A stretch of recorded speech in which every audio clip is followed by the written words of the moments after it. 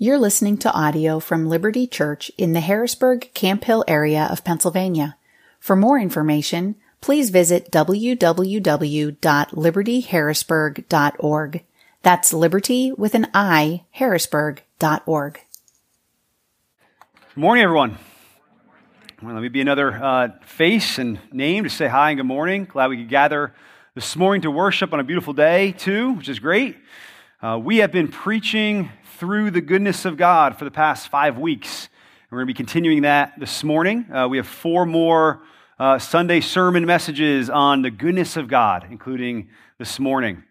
And the goodness of God encompasses so many things. It's such a rich character of God, peace of God, that we're studying and teaching on. And not any one of these sermons is really able to cover all of the expanse of what the goodness of God is. Both in reflection of who He is and in understanding of how it impacts us. So if you haven't listened to the previous sermons, if you haven't heard them yet, go back and listen to them. Certainly a few more upcoming as well. Well, because we are teaching on something that's such an expanse concept and character of God, we've been working with a definition. We kind of had this definition from the beginning of this series. We're kind of building or working through it, building on it each week. And here's what the definition is that we're working with. It's the goodness of God is His inclination to deal well and bountifully with His creatures. It is whole catalog of mercy, grace, long-suffering, abundance of truth, summed up in this one word, right? And that one word being goodness, right? That's the goodness of God, such a rich concept. Now, our sermon series is titled Taste and See, Learning to Trust the Goodness of God, right? So we're starting with the assumption that there is God. We're making that assumption. This series is about the nature of God, right? Not just any God, but the God that we worship. And also present in the sermon series title, this recognition that we have to learn to trust the goodness of God. It doesn't come automatically. We have to learn both that He is good and that His being good is good for us. And today, we're looking at the goodness of God to all. The goodness of God to all.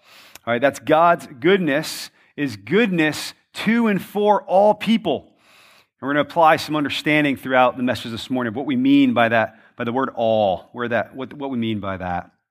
We believe not just that God is over all, but that God's goodness is truly good for all.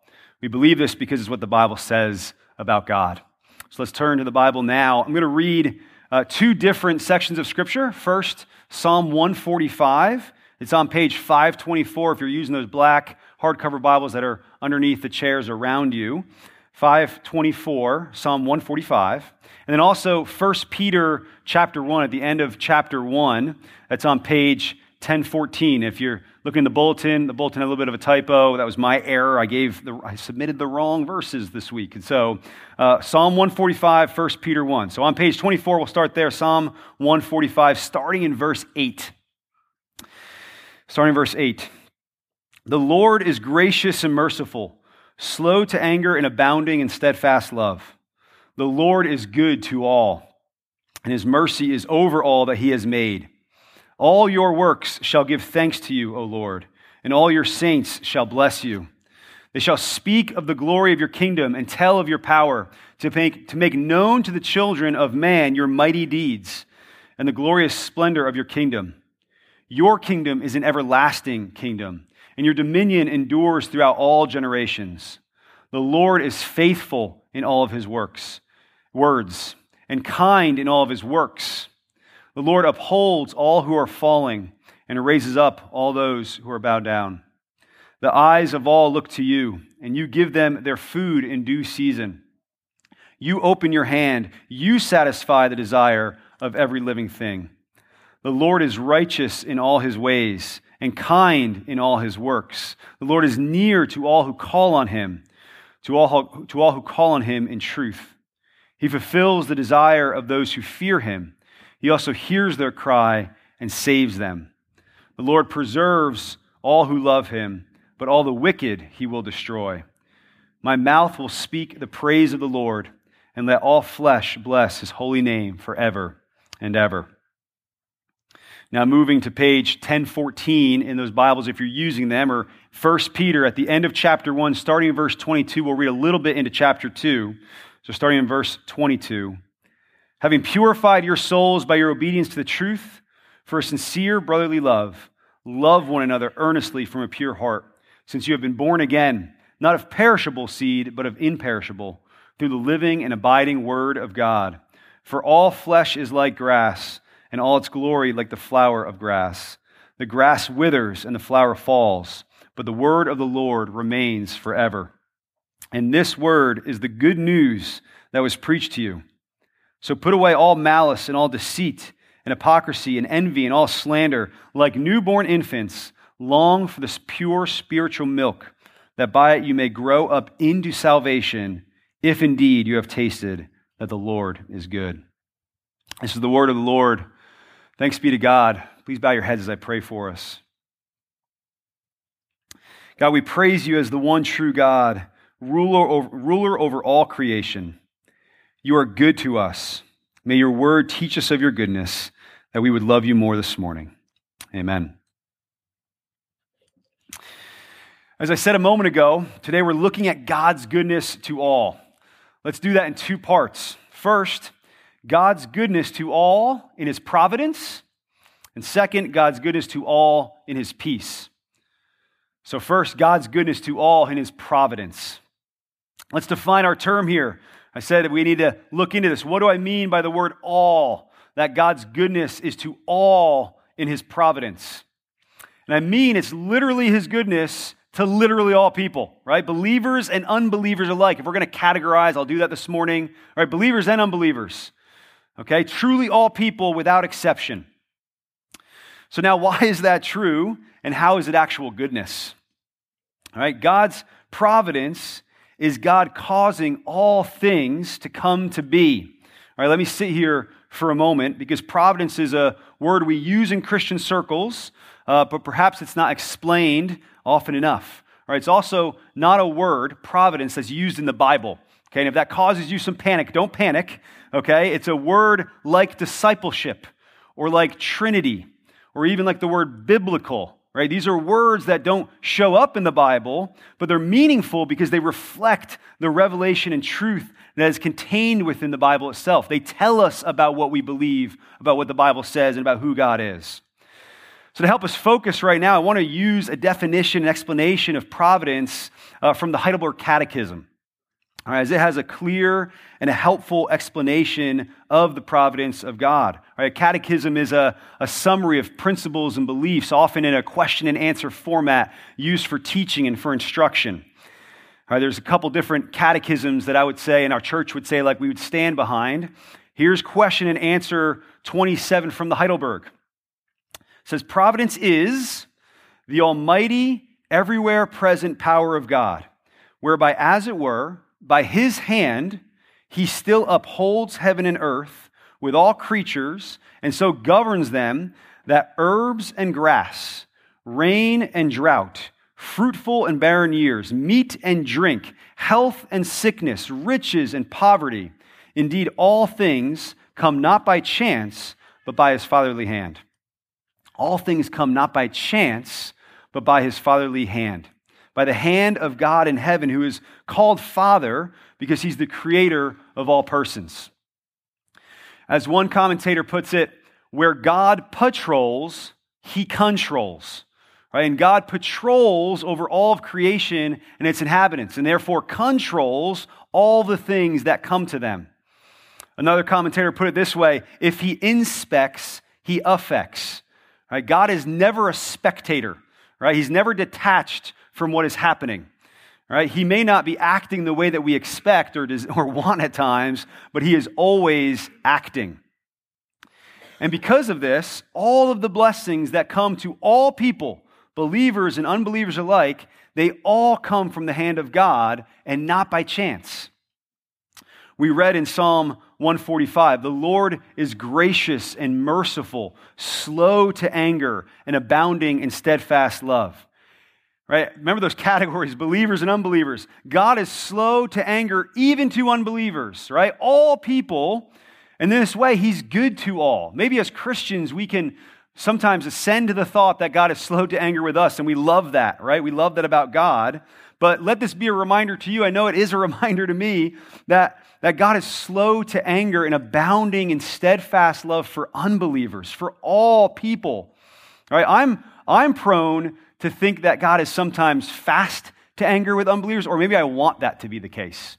Okay, you're like me in that regard, that sometimes I want God to be fast. Sometimes I think of him unconsciously as a little bit like the enforcer of the Christian group, right? When we see people, wicked people living or unbelievers prospering a certain way or acting a certain way, we kind of think, all right, God, go get them. React quickly in your anger toward them. But he's not like that. Right? That's not what's best for them. That's not good for them. God is good for them too, in that he's slow to anger and abounding in his steadfast love. Another way I think of it like this, I think I can sometimes be, and can you be like this, like one of my older children, right, who will sometimes become really impatient with their younger siblings. All right, and they'll come to me and they'll say what their younger siblings are doing, and then they'll quickly want me to go and discipline them. And I'll have to tell them at times, right, their younger siblings sometimes need more patience. They need a steadfast love, a slow for me to become angry with them, just like they needed when they were younger too. And so even as we want God to punish evildoers, and there's a lot to say about the imprecatory psalms and our imprecatory prayers, right, and how we do want God to act justly in this world, there's a lot to say about that, right? God is good to all in his steadfast love and his slowness to become angry. This is goodness, and it's not by chance. Psalm 145, verse 15, God gives food to all in due season. That is, if food is given, it comes from God, not by chance. Verse 16, God satisfies the desire of every living thing. That is, if a desire is satisfied, right, it comes from God. It's not by chance. Verse 17, the Lord is kind in all of his works, and that is for all people. Last year we read and studied through the book of Acts. And in Acts 14, Paul says to the crowd in Lystra, in past generations, God allowed all the nations to walk in their own ways. Yet he did not leave them without a witness, for he did good by giving you rains from heaven and fruitful seasons, satisfying your hearts with food and gladness. Right, Paul was echoing what Jesus said in the Sermon on the Mount in Matthew 5. Jesus said, I say to you, love your enemies and pray for those who persecute you, so that you may be sons of your Father in heaven, for he makes his sun to rise on the evil and on the good. And he sends his rain on the just and on the unjust. God is good to all. Right? God in his goodness even permits unbelievers and causes unbelievers and unbelievers alike to prosper in the world. It's not just we get the same good things, we get prosperity, and that is for all people. Right? The psalmist in Psalm 73 writes, I was envious of the arrogant when I saw the prosperity of the wicked. All right, there's a lot of other examples of this throughout the Psalms and Scripture. The bottom line is the arrogant also prosper. Right? All people prosper. That's goodness of God to all. And it's not just prosperity as the world defines it. Right? As the world defines prosperity, sometimes we can quickly excuse that as really not the prosperity that we would want. Right? That's what they're getting. So if they get that so-called prosperity of lavish living and embarrassing riches, right, and untamed power exercised over others, okay, we can see that and at least kind of justify it to ourselves and against it, and just say, well, that's worldly prosperity. That's wrong. We don't even want that kind of prosperity. But all people, believers and unbelievers, also prosper in ways that we would call good. Right? Their needs are abundantly met, whether money, food, shelter, and the like. Right? They have thriving, healthy relationships with friends and family. Do you ever find yourself seeing that you don't have healthy relationships with your friends and family and looking at other people and wondering why they do? Why does that goodness come to them? It comes to all people. God permits that and causes that. They have joy in their work, unbelievers do. They work hard and they rest well. Right? They give to support charitable causes, right? And people honor them. These are all good things. The goodness of prosperity comes to all people. God brings it to all people, believers and unbelievers. in his providence. What about the providence of God in what we don't quickly see as being good? For any one of us, all right? That comes to all people, but what about that? What about the failures and famine, the poverty and the persecution, sickness, sadness, and grief? All of this comes from the hand of God too, and not by chance, right? How is that God's goodness to all, literally all people? Well, truly, it's goodness first, and I think foundationally, because it's not by chance, right? It's goodness because it does come from the hand of God. And that's not just wordplay. I'm not just trying to, right? It's not a rope-a-dope there. I'm not just trying to trick us into believing that. Last weekend over Memorial Day, we were at a friend's house. My youngest, Miles, he's 3. He was playing baseball with his friend who's also 3, and Miles was pitching. And he made this kind of a bit of an error here. He was pitching from about 2 feet away. Right? So here's these 2 little 3-year-olds playing baseball. Right? And so he threw the ball, and the bat swung and hit him in the face, cut his lip. Okay? And he just cried hysterically, and immediately I turn, and he just turns to me, and I turn to him. There's blood everywhere. Right? And he's just crying. He can do nothing but cry. He's in so much pain, and he looks to me to comfort him. And I ran over and did my best to comfort him. Right? I didn't tell the first service, like, hey, he's okay. Right? I failed to mention that. Someone asked me afterwards, "He okay?" I'm like, "He's okay. Got some stitches." Okay? But what did he do? He ran to me because I was there. Let me ask you, when you have a burden in your life, are you okay? Are you better off sitting alone in that? Or is it better to share that burden with someone? Do you want someone to share that with? Okay? And when you share it with them, is it comforting if they were to respond with, "Who cares?" Would that be comforting to you? Would it have been comforting to my son if I said, "I don't care about that"? No. Right? If you say to them, "I'm sick," and they respond with, "Who cares?" Is that better? No. If you say, "I'm weary," and they say, "Who cares?" If you say, "I'm hurt," and they say, "Who cares?" If you say, "I've lost a parent," and they responded with, "Who cares?" "I've lost a child," right? Who cares? What if you said, "My marriage is a mess," and they just said, "Who cares?" Or if you said that I'm angry, and they say, "Who cares?" What if you're wrestling with death, and you're facing death, and you said, "I'm going to die," and someone just says, "Who cares?" Right? Is it better to have no one care, or is it better to know that God either permits or causes all of the hardships of our lives to come to us? It doesn't eliminate the question, right? Please hear that, right? And this is where, like, I'm just going to wrestle not saying too much here. I'm going to stay on my assignment of this sermon, right? We have in a couple weeks the sermon of God's goodness to sufferers, okay? And listen to previous sermons that we've been talking about, kind of the contradicting, the seeming contradicting. It's not a contradiction of God's goodness to those when we're in pain, okay? It doesn't eliminate our questions, but it changes our questions to know that all of this comes from God, right? Why did this happen is not as satisfying a question for us as why God did this happen. When you have these questions, don't leave them in your head. Don't sit with them on your own. Many of them, you can't. I know that to be true. I can't sit with these questions on my own. I look elsewhere for comfort, for answers. Let us look to God for them. Bring them to God. Right? As Christians, don't respond to other people by saying, "Who cares?" I would hope none of us would do that. But also, let's not give answers to questions that shut down the question, make it seem like it's easy as to why, through the providence of God, we get hard things too. And don't stuff them like to quick answers, and don't stuff them into closets as if when you deal with it once, it goes away. There are things that are hard for us in our lives that only become harder when we look back over longer periods of time. There are questions that we have that we give answers to, and then later on in life, that same question just comes up and we wrestle with it again, right? But in God's providence, in His goodness, it's not by chance. And that's good that it's not by chance. Without saying more on the answers to those questions, I want to keep our focus narrow for now. I want to say this.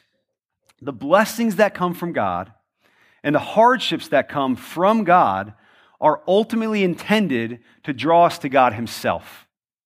Right? They're good in that they're not by chance, and they're good for all in that they can draw us to God.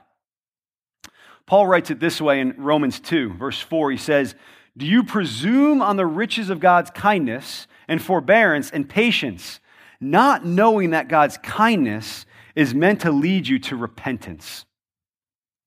The sun rising, the rains falling, the prosperity, the pain of life, in God's providence is meant to bring all people to acknowledge God as creator, sustainer, and giver of all things, and to turn to him in repentance and worship.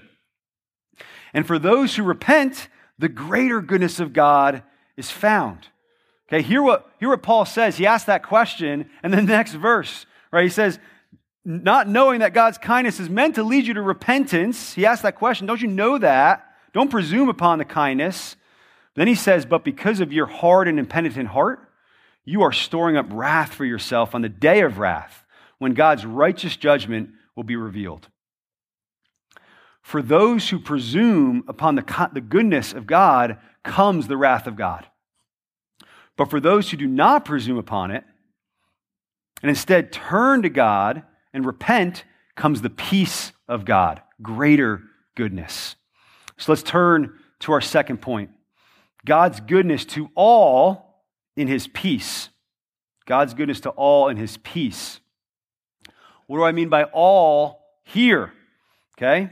It is that in his goodness, his goodness is for all with whom he has peace.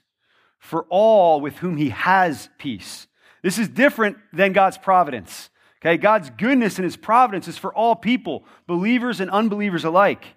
God's goodness and his peace is for believers. It is with believers that God has peace, and therefore it is to believers that this goodness comes. The believers are those who do not presume upon the riches of God's kindness, but instead respond to God's kindness and his goodness with repentance and worship. And what is the goodness that comes with this peace?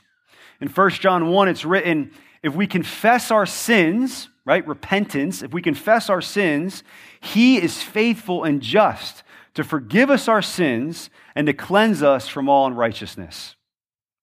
That is the goodness of his peace for all. In his peace, we are forgiven our sins. The sin of our rebellion against God, the sin of our hatred of God, the sin of our desire to be gods ourselves, to reorder creation and define right and wrong and truth as we would see fit. The sins of our flesh that so easily entangle us. Right? Galatians 5 has a good list of them. Among them, sexual immorality, impurity, idolatry, sorcery, jealousy, fits of anger, rivalries, envy, and drunkenness. Right? In his peace, the goodness that comes with his peace, we're forgiven our sins. This is the goodness of God, forgiveness for all. And there's much more to the goodness that comes in this peace. Right? At times over the years here at Liberty, we've likened the gospel to a diamond. Right? That is, the good news about the redemptive work of Christ on the cross can be looked at from different angles. And even as a diamond itself never changes when you turn it, right? Our appreciation of it only is made more full when we rotate it and look at it and admire it from different sides. And so the goodness of God to all believers, to all in his peace, is forgiveness of sins, right? It also includes reconciliation with God our Father, adoption into the family of God, sanctification that allows us to experience freedom from the power of sin, and the promise and security of eternal salvation and complete freedom at that time from sin in every way. That salvation is what we read of in 1 Peter 2, right? Like newborn infants long for the pure spiritual milk, that by it you may grow up into salvation, if indeed you have tasted that the Lord is good. Believers have tasted that the Lord is good, and therefore the goodness of God and his peace leads them into salvation. Right? The theologian Cornelius Plantinga said that the fall, when sin entered the world via Adam and Eve's disobedience, that the fall is the vandalism of peace.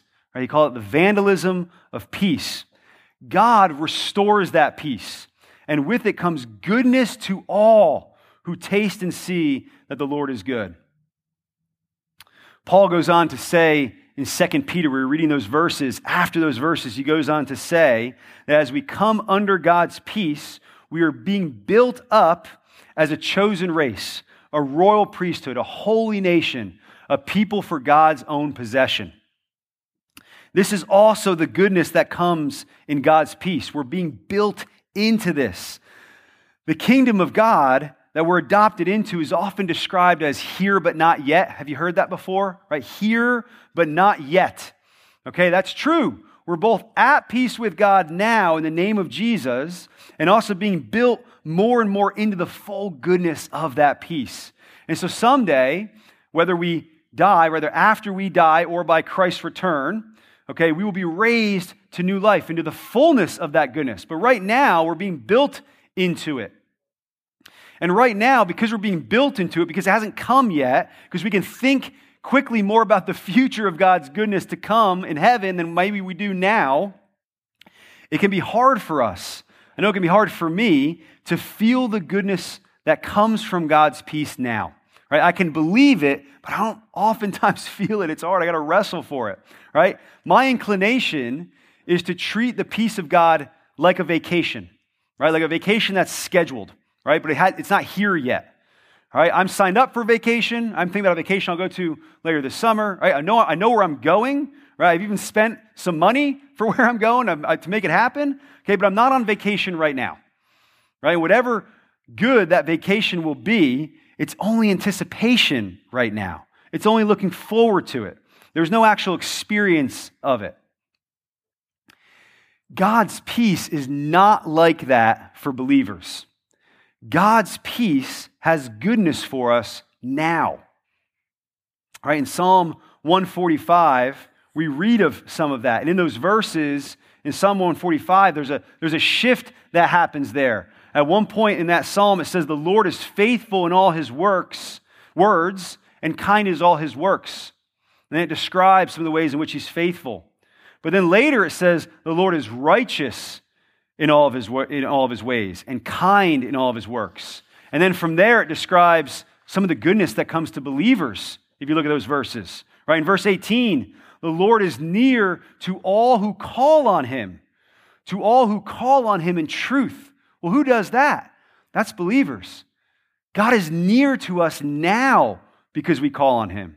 In verse 19, he fulfills the desire of all who fear him. He also hears their cry and saves them. Well, who's that? That's believers, right? God hears our cry now when we cry out to him, right? He's close to us when we're in fear.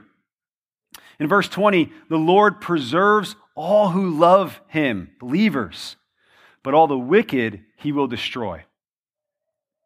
Right? You hear how God is with us now. Earlier we sang the song, Look and See. And we sang these lines. We said, oh, look and see our God and celebrate the power of the cross and the empty grave. And now we're free. Let the redeemed lift up your head. Oh, look and see our God.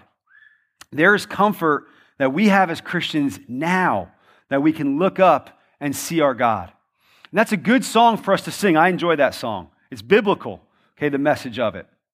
But there's an aspect of that view that we can miss, of that looking up and seeing God that Scripture talks about. And it's not as readily identified when we sing it. It gives us comfort now more than we might realize. So not just that we look up and see God, that is good, but when we look up, we see God seeing us. We see that God sees us. Right? It's in the goodness of God's peace that we have an even greater experience and goodness of God's providence, which we already talked about. Right? For all believers, God's providence means more. The word providence means to see, right? But not just in the way that we believe God sees us, as if he can see us and we can see him, right? More than that, providence translates most completely as to see to something, right? Or see to something, right? That is, God in his providence is seeing to us. And so when he gives us gifts, which he gives to all people, well, we as believers, because of the peace we have, can actually see God seeing to us, right? The believer who's in the goodness of God's peace has a greater experience of his providence. We can right now trust, know, and experience God's goodness at a deeper level. It allows us to understand and find joy in what Paul writes in Romans 5. Because if you're not a believer, this does not make sense, okay? And Paul writes in Romans 5, since we have peace with God through our Lord Jesus Christ, we rejoice in our sufferings, knowing that suffering produces endurance, and endurance produces character, and character produces hope. And hope does not put us to shame, because God's love has been poured in our hearts through the Holy Spirit who has been given to us, right, on this Pentecost day. Through the Holy Spirit, right, this has been given to us. The hope of the believer will not be put to shame. That's why we can celebrate this. Right? If you don't have that hope, those verses don't make sense to you. But if you do have that hope, they make a whole lot of sense, because it rests on the goodness of God that is for all believers now and as we're being built up into that for eternity. We don't hope in something like a vacation that hasn't arrived. Rather, we hope in God's peace and God's kingdom that is here now, and we know God is seeing to us being forever in it. And that's how we should always be coming to the table. But before we come to the table right now, let me just close with this call to receive God's peace. All right? If you're not a Christian, if you do not have peace with God, be encouraged that God in his providence is providing goodness to you. Everything that comes to you in your life is God's goodness to you. God loves you, right? He desires that you do not presume upon his goodness and his kindness. In God's kindness and goodness, though, and in his providence, he gives to all people good gifts. And he gives these to unbelievers and believers alike. So now, please hear me, believers too, right? We take these gifts that God gives us and we distort them, right? In our sin, we distort them. We distort them to the harm of ourselves, and we distort them to the harm of others. And everybody does this. We all do this. I do this. Work is a good gift from God, and we distort it. We become a slave to our work. We become ungrateful for honest work, right? We become lazy. We use our work to rule over others. Sex is a good gift from God that we distort. We become a slave to the gratification of our flesh.